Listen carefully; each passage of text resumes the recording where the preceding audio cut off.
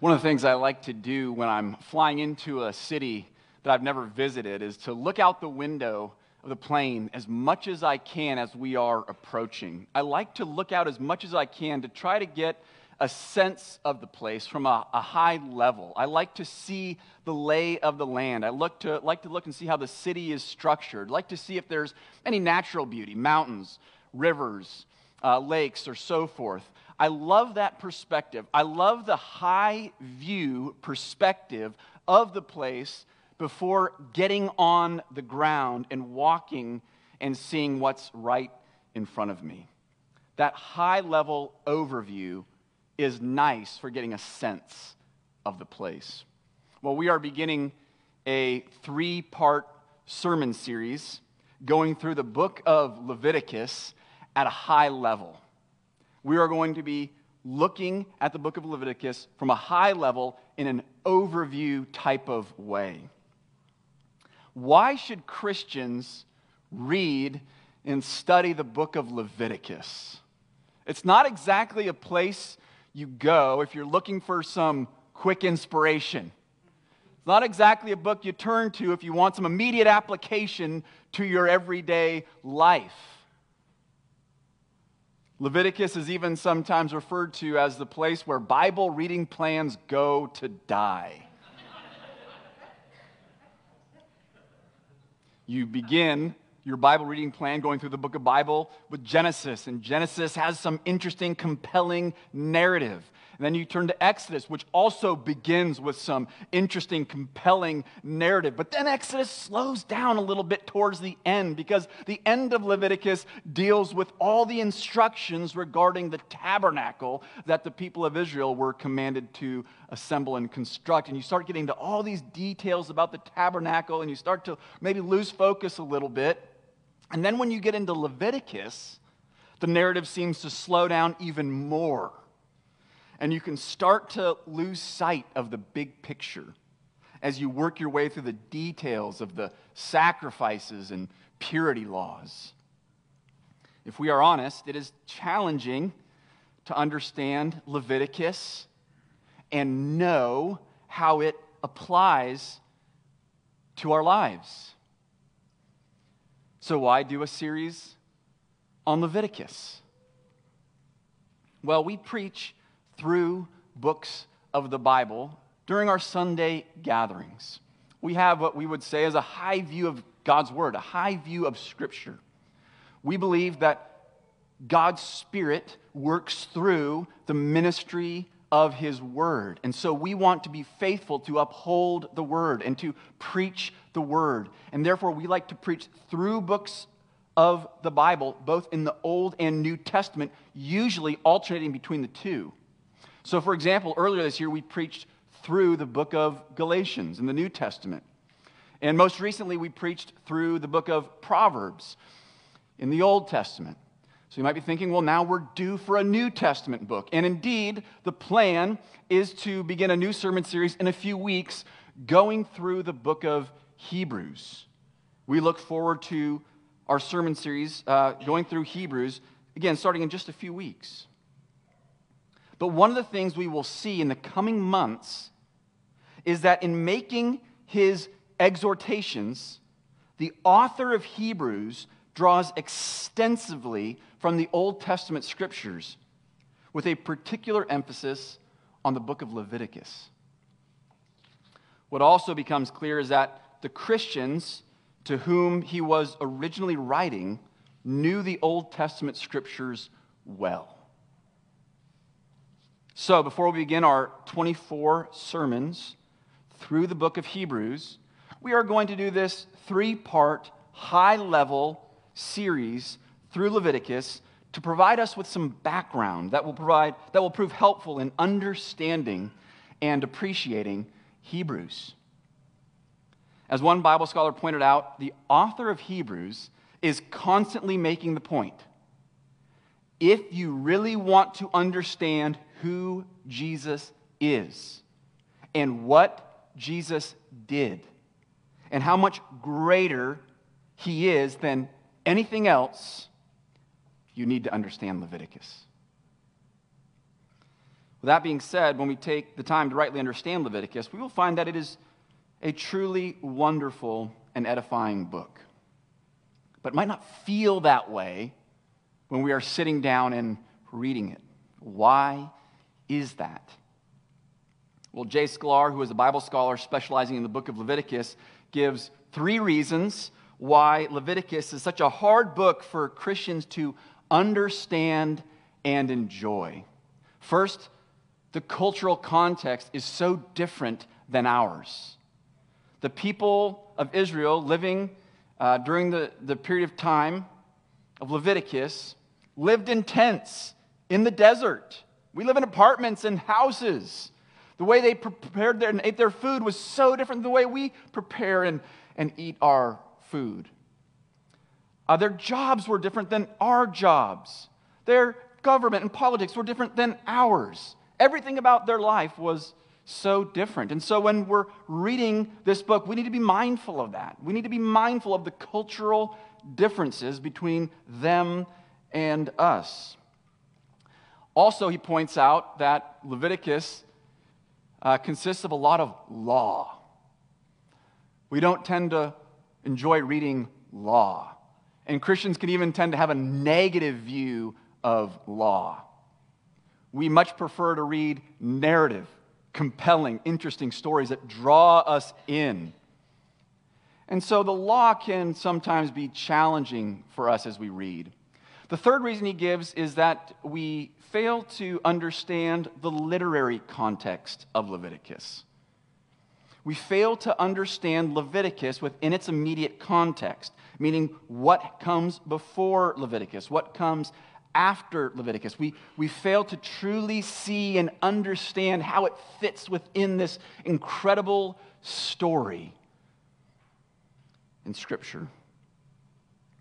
Now, I suspect that there are some among us who have studied the Bible for years and have come to love and appreciate that book. And if that is you, it is probably because you have learned to read Leviticus within its context and understand the purpose of the sacrifices, priests, laws, and feasts, and see what they point to and how they are fulfilled ultimately in the New Testament. And thus you're able to see the beauty, goodness, and glory of this book. Well, that is the goal for all of us. We all want to progress in this way. We want to be able to appreciate, enjoy, understand Leviticus, recognizing, understanding that it is God's word given to us for our good and His glory. And hopefully, by looking at Leviticus from a high level and getting a lay of the land, so to speak, we will be able to better appreciate the details of the book. As we study Leviticus, we will see that Leviticus addresses a fundamental issue of utmost importance, first for the people of God, but really for all of humanity. To understand why and how the book addresses such an important issue, it must be understood within its place in the Pentateuch. The Pentateuch refers to the first 5 books of the Bible. Sometimes the first 5 books of the Bible are referred to in shorthand as the law. Jesus referred to the first 5 books as the law of Moses. So the first 5 books of the Bible are Genesis, Exodus, Leviticus, Numbers, and Deuteronomy. And these 5 books must be understood together. So Genesis begins with the creation of the heavens and the earth and all that is in them. And we see that God created man, male and female, in His image with this special purpose of knowing God, obeying God, enjoying God, and glorifying God. And He placed them in the Garden of Eden. The Garden of Eden was His special place where His people could dwell with Him, living under His rule and enjoying His presence. The Garden of Eden was wonderful, beautiful, and glorious. God's people, Adam and Eve, living in God's place, the Garden of Eden, living under His rule, obeying his commands, and enjoying his presence with them. It was perfect. Until they decided to disobey God. Until they decided to go out from under his rule. Until they rejected him as their Lord and King. Adam and Eve disobeyed God's good command. They sinned, they rebelled, and they suffered the consequences. They were removed from God's place, the special place of God's dwelling, the Garden of Eden. Sin entered the world, and fellowship with God was changed. Fellowship with God, the way that Adam and Eve enjoyed it, was lost. But God, in his grace and his mercy, did not give up his plan to have his people living in his place, living under his rule, and enjoying his presence. As you read through Genesis, we see that God called Abraham out of a life of paganism in order to worship him. And God made these wonderful and glorious promises to Abraham. He promised to bless Abraham. He promised to give Abraham more descendants than he could ever count. And he promised to give Abraham and his descendants a particular land. So he told Abraham, your descendants will be my people, and you will live in my place, this land that I will give you. And I will give you my laws, and you will live under my rule, and you will enjoy my presence. So God made these wonderful promises to Abraham. But by the end of Genesis, what we see is that though Abraham's descendants had began to grow in number, they were in Egypt, not the place where God had promised to give them. So the book of Exodus picks up, and as many years had gone by, the people of Israel continued to grow in number, but they were still in Exodus. And unfortunately then, Pharaoh turned against the people of Israel and enslaved them, and they were treated brutally. They were oppressed, and they cried out, and the Lord saw them, and he heard their cries. And so he called Moses, and he raised up Moses to go and to lead his people out from Egypt, out from slavery, out from bondage, so that they could live as his people. And so the Lord redeemed his people, Israel, out from slavery. He rescued them with a mighty hand and an outstretched arm. He performed mighty deeds on their behalf. He drew them out. He redeemed them. He saved them. He rescued them. And then he brought them through the Red Sea into the wilderness, where he met with them at Mount Sinai. And it was at Mount Sinai that the Lord entered into this covenant relationship with his people, the people of Israel. And you see in chapter 6, verse 7, of Exodus, we were told what the Lord was going to do. He said this. He said, I will take you, the people of Israel, to be my people, and I will be your God. And you shall know that I am the Lord your God, who has brought you out from under the burdens of the Egyptians. He brought them through the Red Sea to Mount Sinai and entered into a covenant relationship with them. And in order to live as God's people in his place, under his rule, and enjoy his presence, they needed to obey his laws and worship him in the way he prescribed. So at the end of Exodus, he instructed them to construct and assemble a tabernacle. The tabernacle would be in the midst of God's people. It would be this place where God's presence would dwell in the midst of his people in a special way. His presence with them would set them apart among all the peoples of the earth. So Exodus ends with the instructions for the tabernacle. The instructions for the tabernacle are bookended with God's promise to dwell among his people. So in Exodus chapter 25, verse 8, the Lord said, then have them make a sanctuary for me, and I will dwell among them. And then in chapter 29, verses 44 through 46, we read, so I will consecrate the tent of meeting and the altar, and will consecrate Aaron and his sons to serve me as priests. Then I will dwell among the Israelites and be their God. They will know that I am the Lord their God who brought them out of Egypt so that I might dwell among them. I am the Lord their God. The tabernacle, God's special place where his presence would dwell, was also referred to as the tent of meeting. The tabernacle, the place of God's presence, would be where the place, also be the place where God would meet with his people. Tom Schreiner writes, the tent of meeting emphasizes that the Lord dwells with his people, that their greatest joy comes from fellowship with him. Wow. And the people of Israel understood this. We see an affirmation of this in the Psalms, for example. In Psalm chapter 16, verses 9 through 11, we read, "Therefore my heart is glad, and my whole being rejoices. My flesh also dwells secure, for you will not abandon my soul to Sheol, or let your Holy One see corruption. You make known to me the path of life. In your presence there is fullness of joy. At your right hand are pleasures forevermore." And Psalm 26:8 says, "O Lord, I love the habitation of your house and the place where your glory dwells." The Lord's presence with his people, fellowship with the Lord, was their greatest joy.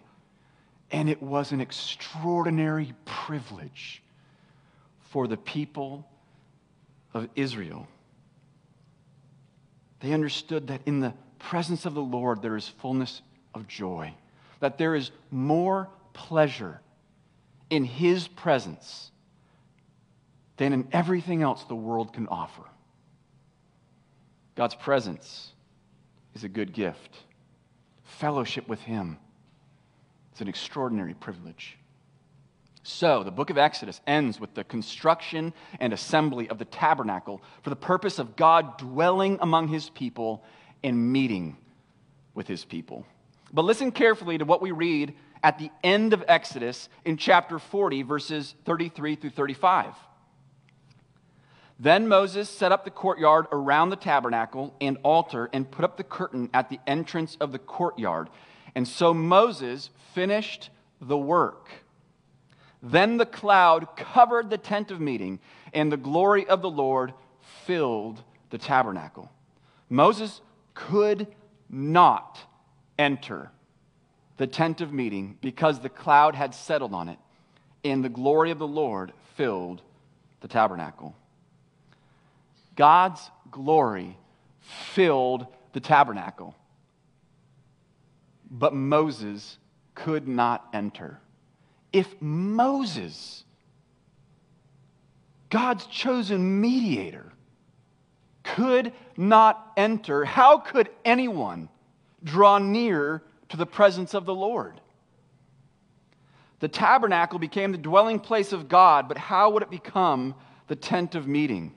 Leviticus stops the narrative to address the most important and fundamental issue regarding their existence as God's people. How can the Lord make his dwelling among sinful people? Or how can sinful people approach the Lord, who is the Holy One? The Lord had redeemed his people from slavery in Egypt. He brought them to Sinai and established the covenant with them. The tabernacle had been assembled, and the Lord filled it with his holy presence.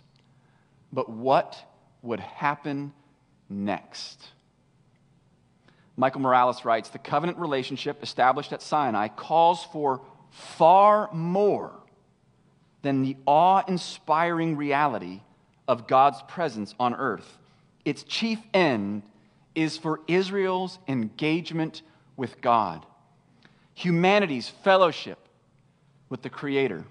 The drama of Leviticus turns upon this hope, how the abode of God can possibly become the meeting place between Yahweh and his people. So, the book of Leviticus is a continuation of the narrative from Exodus. The tabernacle had been prepared and the sanctuary was set up, and the time had come for Moses to receive detailed instructions about the sacrifices and the ordination of the priests. Let's begin with an overview of the first 10 chapters. In chapters 1 through 7, we read about the sacrifices the Lord commanded his people to offer and how they are to be handled. In chapter 8, we read about the ordination and the installation of the priests. In chapter 9, we read about the first worship service at the tabernacle. And in chapter 10, we read about the judgment and death of Aaron's sons, Nadab and Abihu. First, the sacrifices.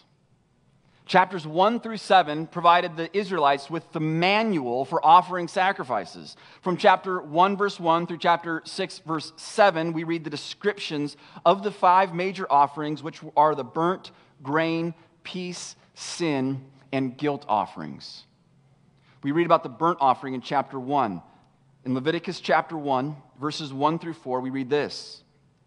The Lord called Moses and spoke to him from the tent of meeting, saying, "Speak to the people of Israel and say to them, when any one of you brings an offering to the Lord, you shall bring your offering of livestock from the herd or from the flock. If his offering is a burnt offering from the herd, he shall offer a male without blemish. He shall bring it to the entrance of the tent of meeting, that he may be accepted before the Lord. He shall lay his hand on the head of the burnt offering, and it shall be accepted for him to make atonement for him." R.C. Sproul notes that the distinctive feature of the burnt offering is that the whole animal, except for the skin, is burned on the altar, which symbolizes the total consecration of the worshiper to God's service. And it serves to cover the sins of the worshiper. In chapter 2, we read about the grain offering. Chapter 2, verses 1 through 3 says, "When anyone brings a grain offering as an offering to the Lord, his offering shall be of fine flour. He shall pour oil on it and put frankincense on it, and bring it to Aaron's sons, the priests. And he shall take from it a handful of the fine flour and oil, with all of its frankincense. And the priest shall burn this as its memorial portion on the altar, a food offering with a pleasing aroma to the Lord. But the rest of the grain offering shall be for Aaron and his sons. It is a most holy part of the Lord's food offerings." The grain offering could serve as an expression of gratitude and thanksgiving, as well as the worshiper's dedication of himself to God. Usually, the grain offering accompanied another offering. Chapter 3 covers the peace offering, which is also referred to as the fellowship offering. The emphasis of the peace offering was fellowship with the Lord by enjoying a meal. Through this offering, the Israelites recognized that peace and fellowship with God are precious gifts graciously given to God's people. Chapter 4 covers the sin offering. The sin offering underscored the need for atonement and forgiveness of sins. In chapter 4, verse 26, we read, "And all its fat he shall burn on the altar like the fat of the sacrifice of peace offerings. So the priest shall make atonement for him for his sin, and he shall be forgiven." Sin and uncleanness make a person unfit to dwell in God's presence, making purification necessary. And so they would offer the sin offering. We read about the guilt offering in chapters 5 and 6. In chapter 5, verses 14 and 16, we read, "The Lord spoke to Moses, saying, if anyone commits a breach of faith and sins unintentionally in any of the holy things of the Lord, he shall bring to the Lord as his compensation a ram without blemish out of the flock, valued in silver shekels, according to the shekel of the sanctuary, for a guilt offering.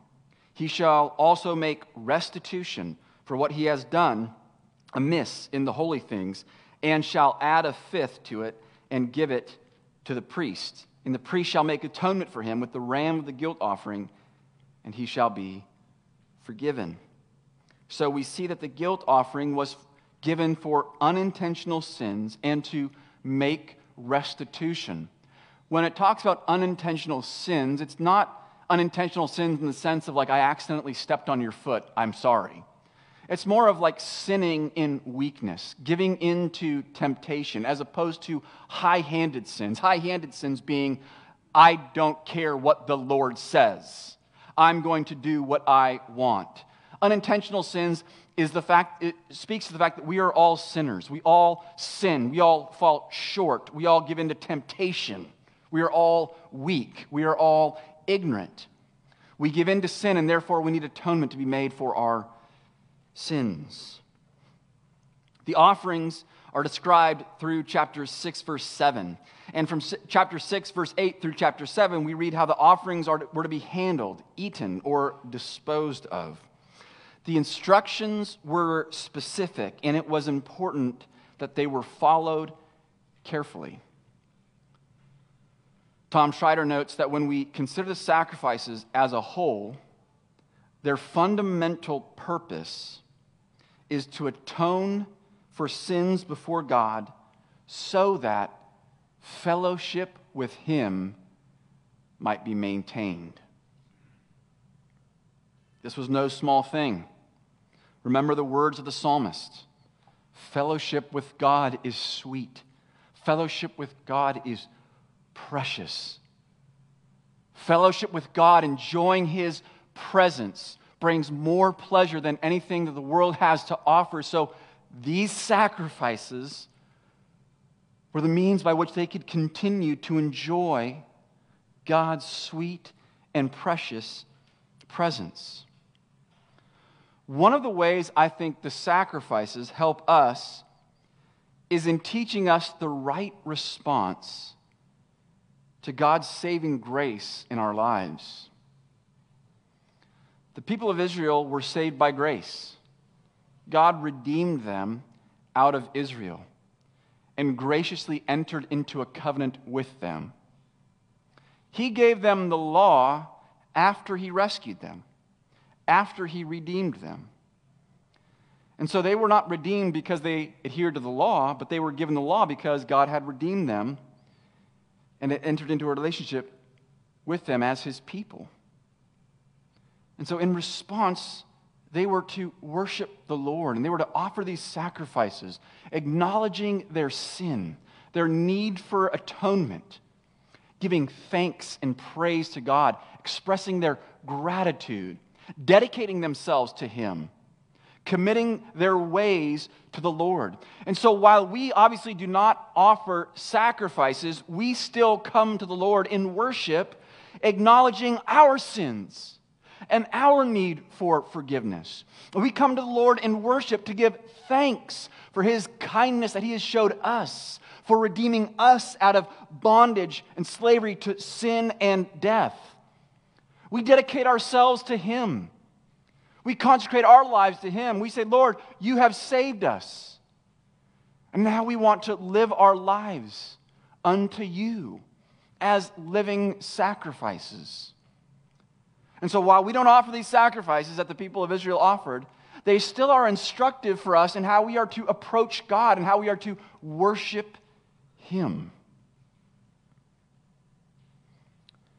After the description of the sacrifices and how they are to be handled, Leviticus turns our attention to the priests. In chapter 8, we read about the ordination and installation of the priesthood. In chapter 8, verses 1 through 4, we read this.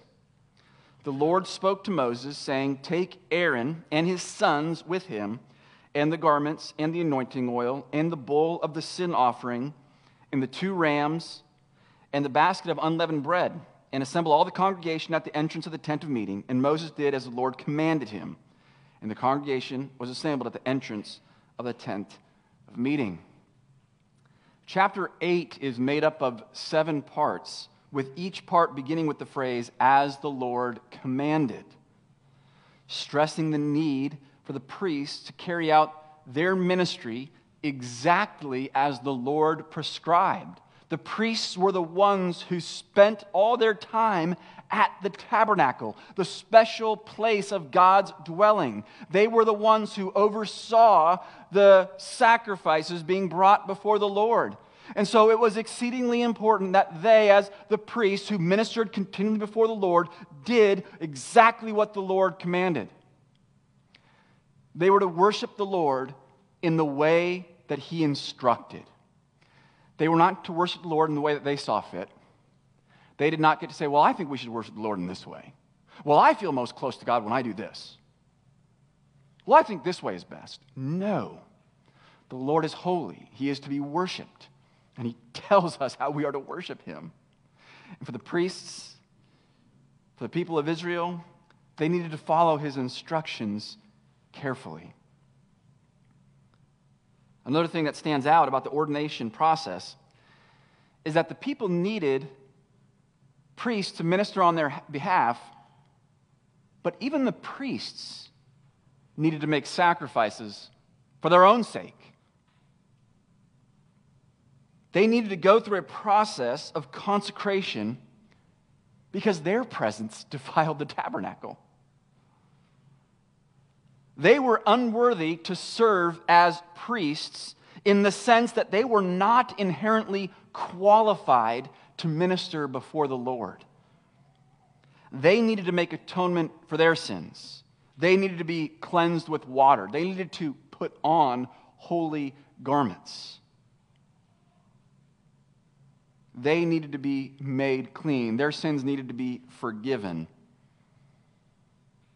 Otherwise, they could not minister before the Lord. They could not serve as priests.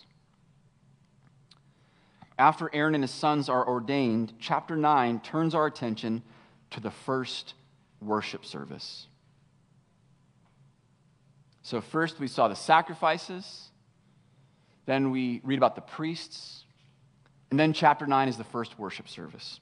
In chapter 9, we read about the first worship service at the tabernacle, with chapter 9, verses 22 through 24, functioning as the climax of the first 10 chapters.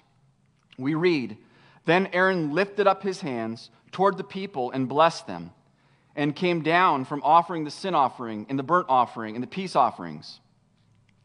And Moses and Aaron went into the tent of meeting.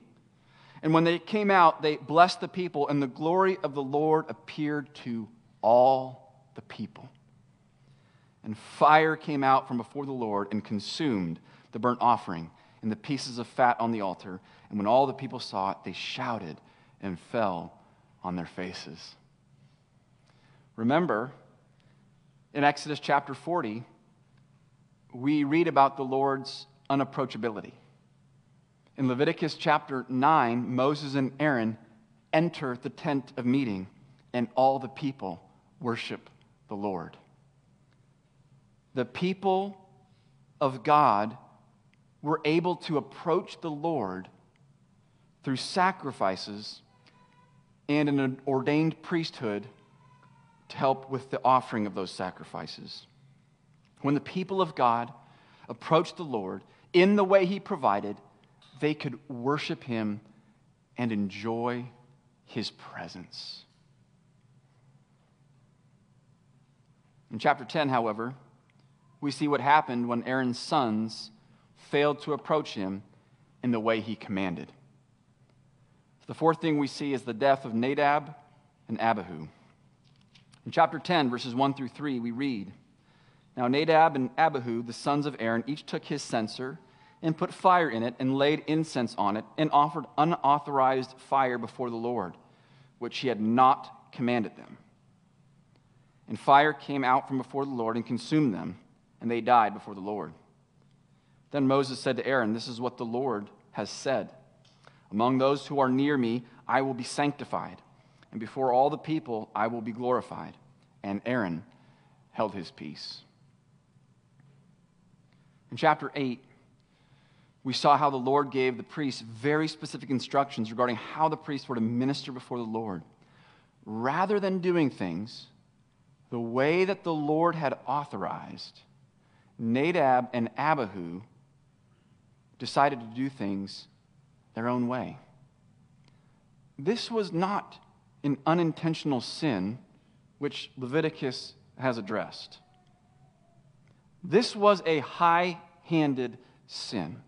This was defiance. They defied the Lord. They said, we are not going to do what the Lord has commanded. We are going to approach the Lord the way we want to, the way that we think is best. This was no small thing. When the people of Israel sinned, there was a process by which atonement could be made for their sins and they could receive forgiveness. But with this high-handed sin, with this complete and utter rebellion and rejection and utter trashing of the Lord's holiness, they experienced immediate judgment. They faced the wrath of God. The Lord would not allow His holiness to be violated.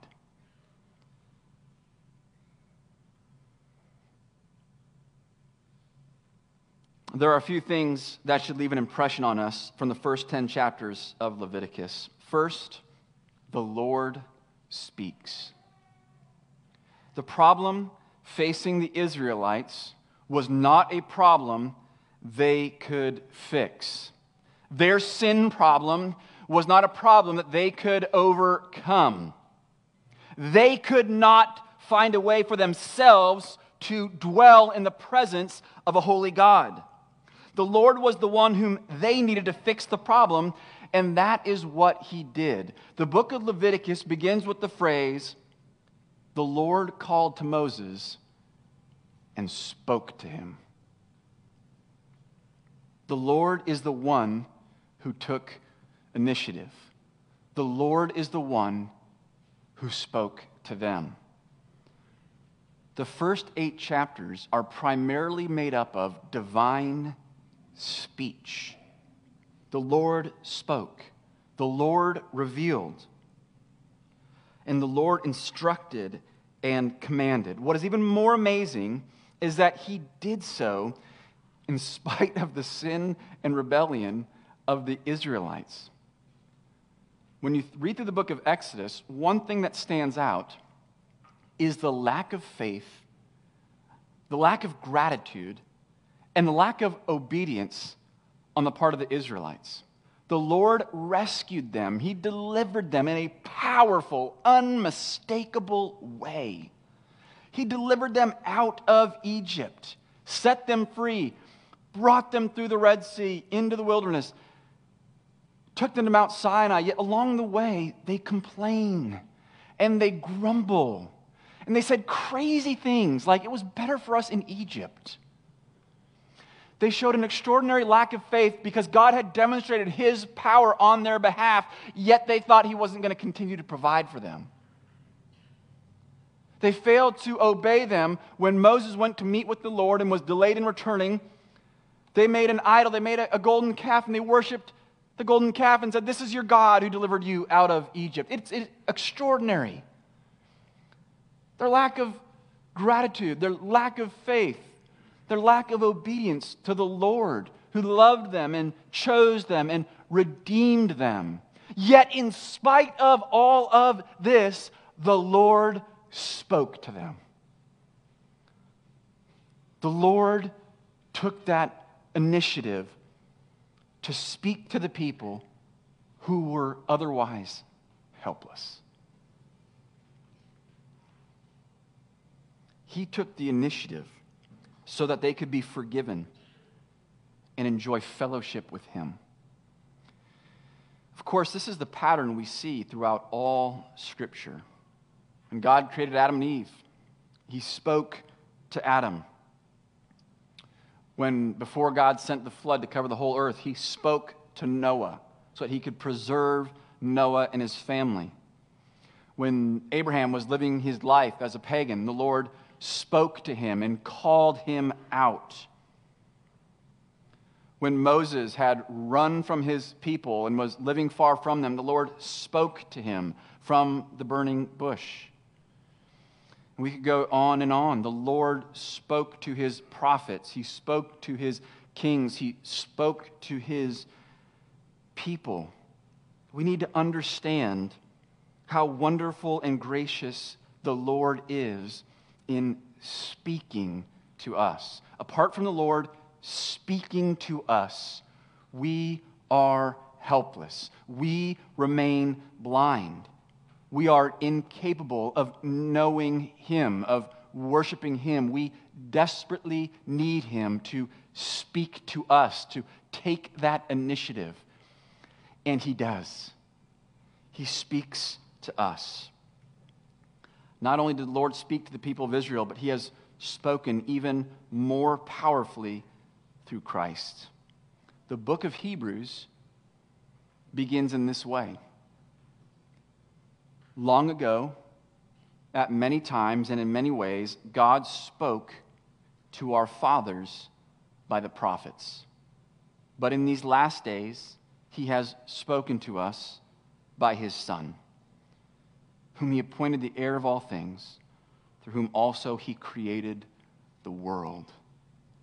The Lord speaks, and he has spoken through his Son, Jesus Christ. He has spoken so that we can hear, so that we can receive, so that we can believe, so that we can know him. God speaks. And brothers and sisters, we must listen. I think it's also important that we see that the Lord provides. The Lord speaks, the Lord provides.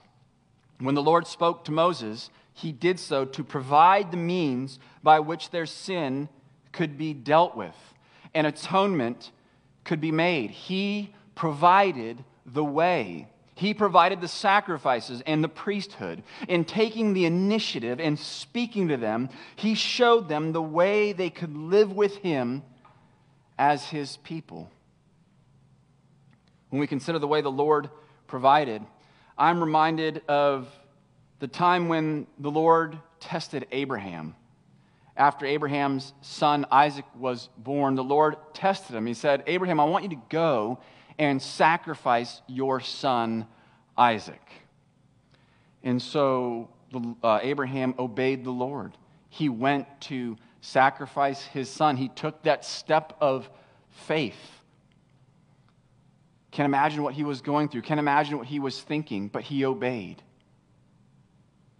And when he and Isaac were going to make the sacrifice, Isaac noticed that something was missing. What are we going to use for the sacrifice?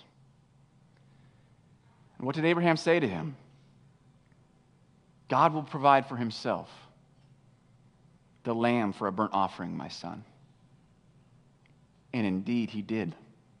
Of course, the Lord did not make Abraham sacrifice his son Isaac, but provided a ram for them to sacrifice. And I love that statement of faith by Abraham. The Lord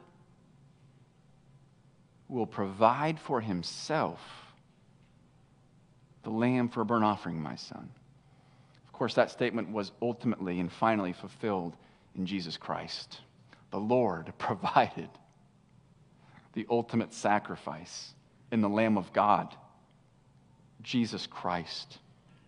In Hebrews 10:12 we read, but when Christ had offered for all time a single sacrifice for sins, he sat down at the right hand of God. The Lord provided the most valuable sacrifice of all for us.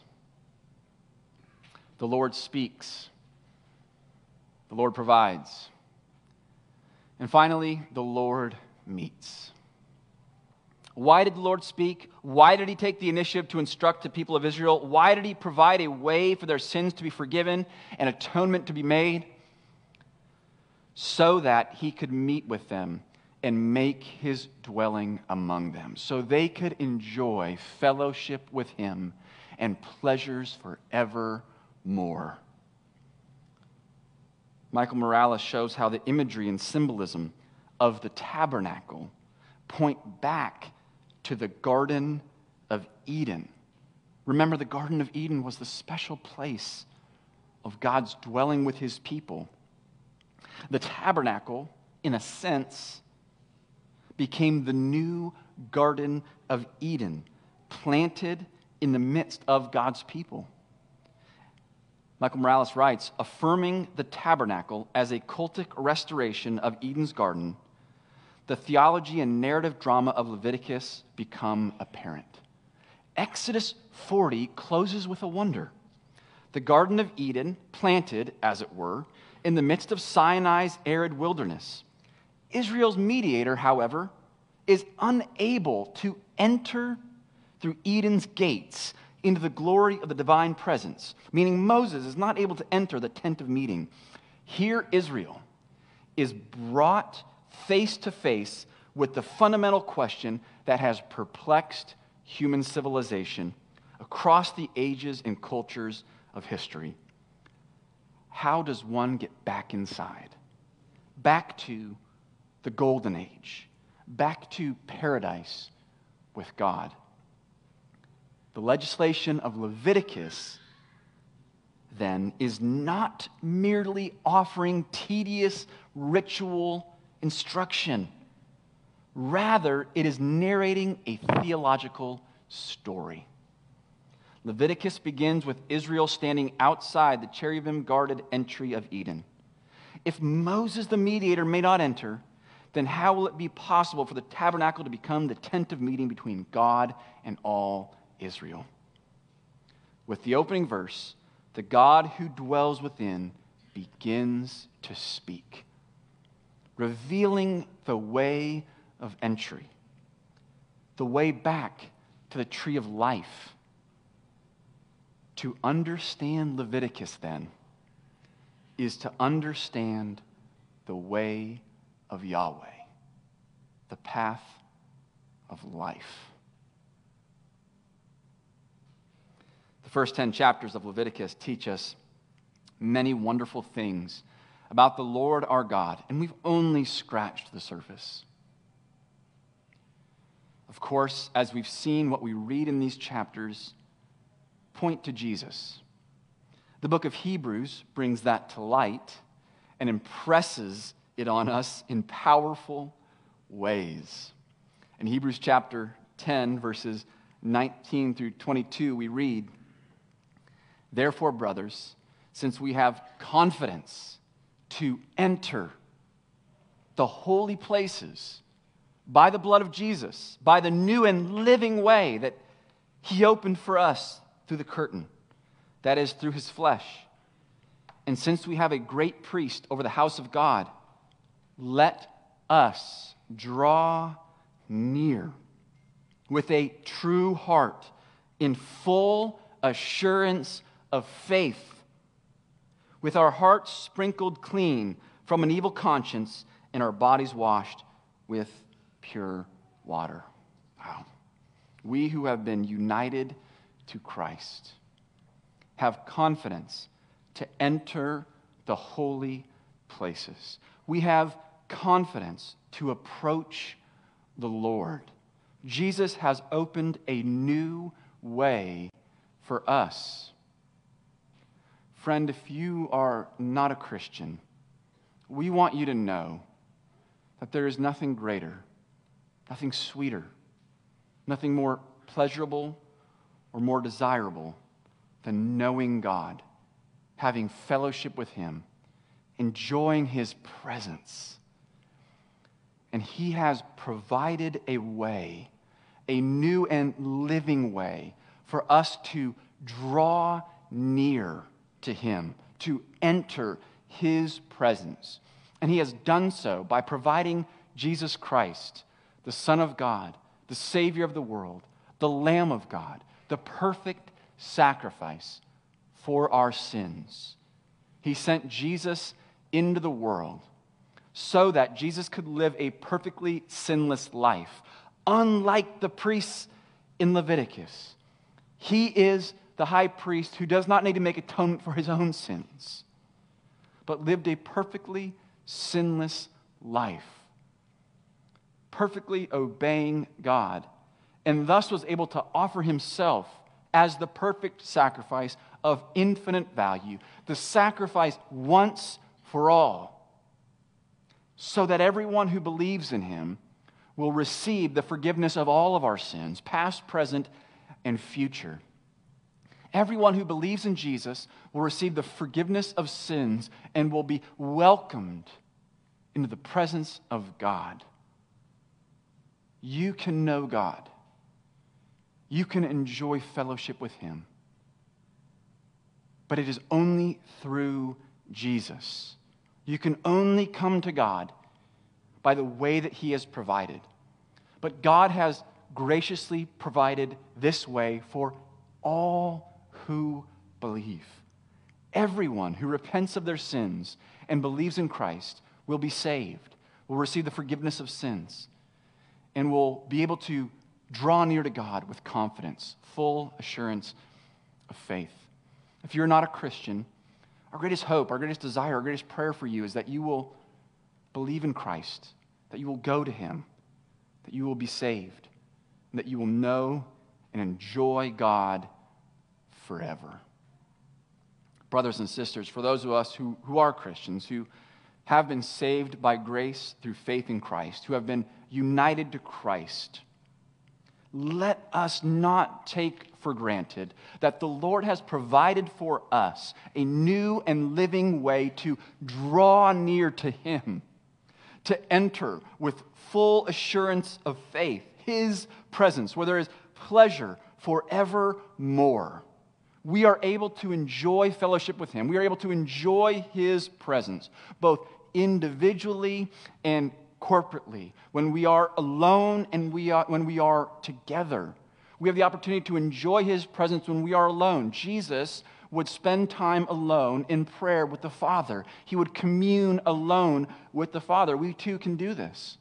We can spend time alone enjoying God's presence as we seek him in his word and in prayer. We can enjoy God's presence. I want to encourage you, don't take that for granted. Don't miss those opportunities.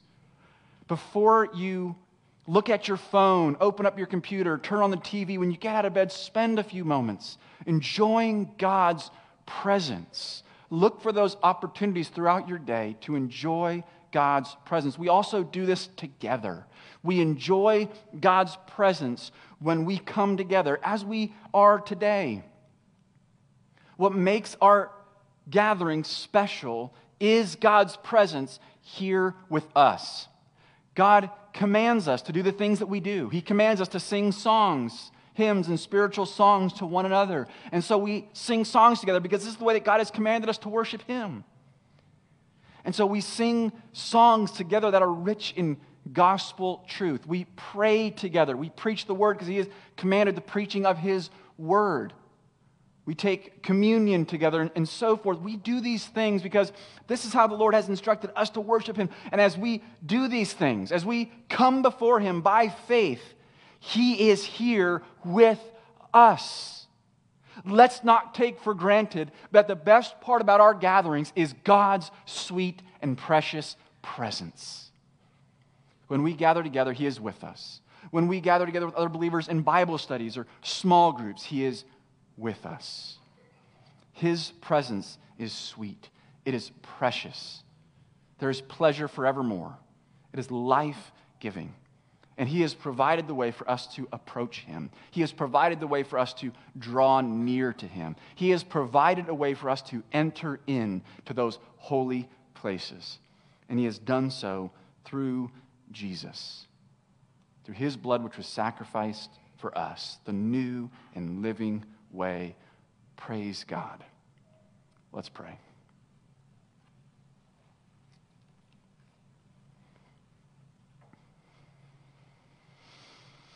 Heavenly Father, we praise you. You are the one who speaks to us. Apart from your revelation, we would remain in darkness, helpless, unable to save ourselves, unable to reconcile ourselves to you, unable to enjoy your presence, but you graciously speak to us. You speak to us, you provide the way for us to draw near to you, and you meet with us. We thank you and praise you for your sweet presence. We pray that we will be people who never take your presence for granted. We pray that we will be people who recognize that there is peace, there is joy, there is pleasure in your presence. So we pray that we will pursue your presence both individually and corporately, when we are alone and when we are together. May we be people of your presence, as you have provided a way in Jesus for us to draw near. We pray this in Jesus' name. Amen.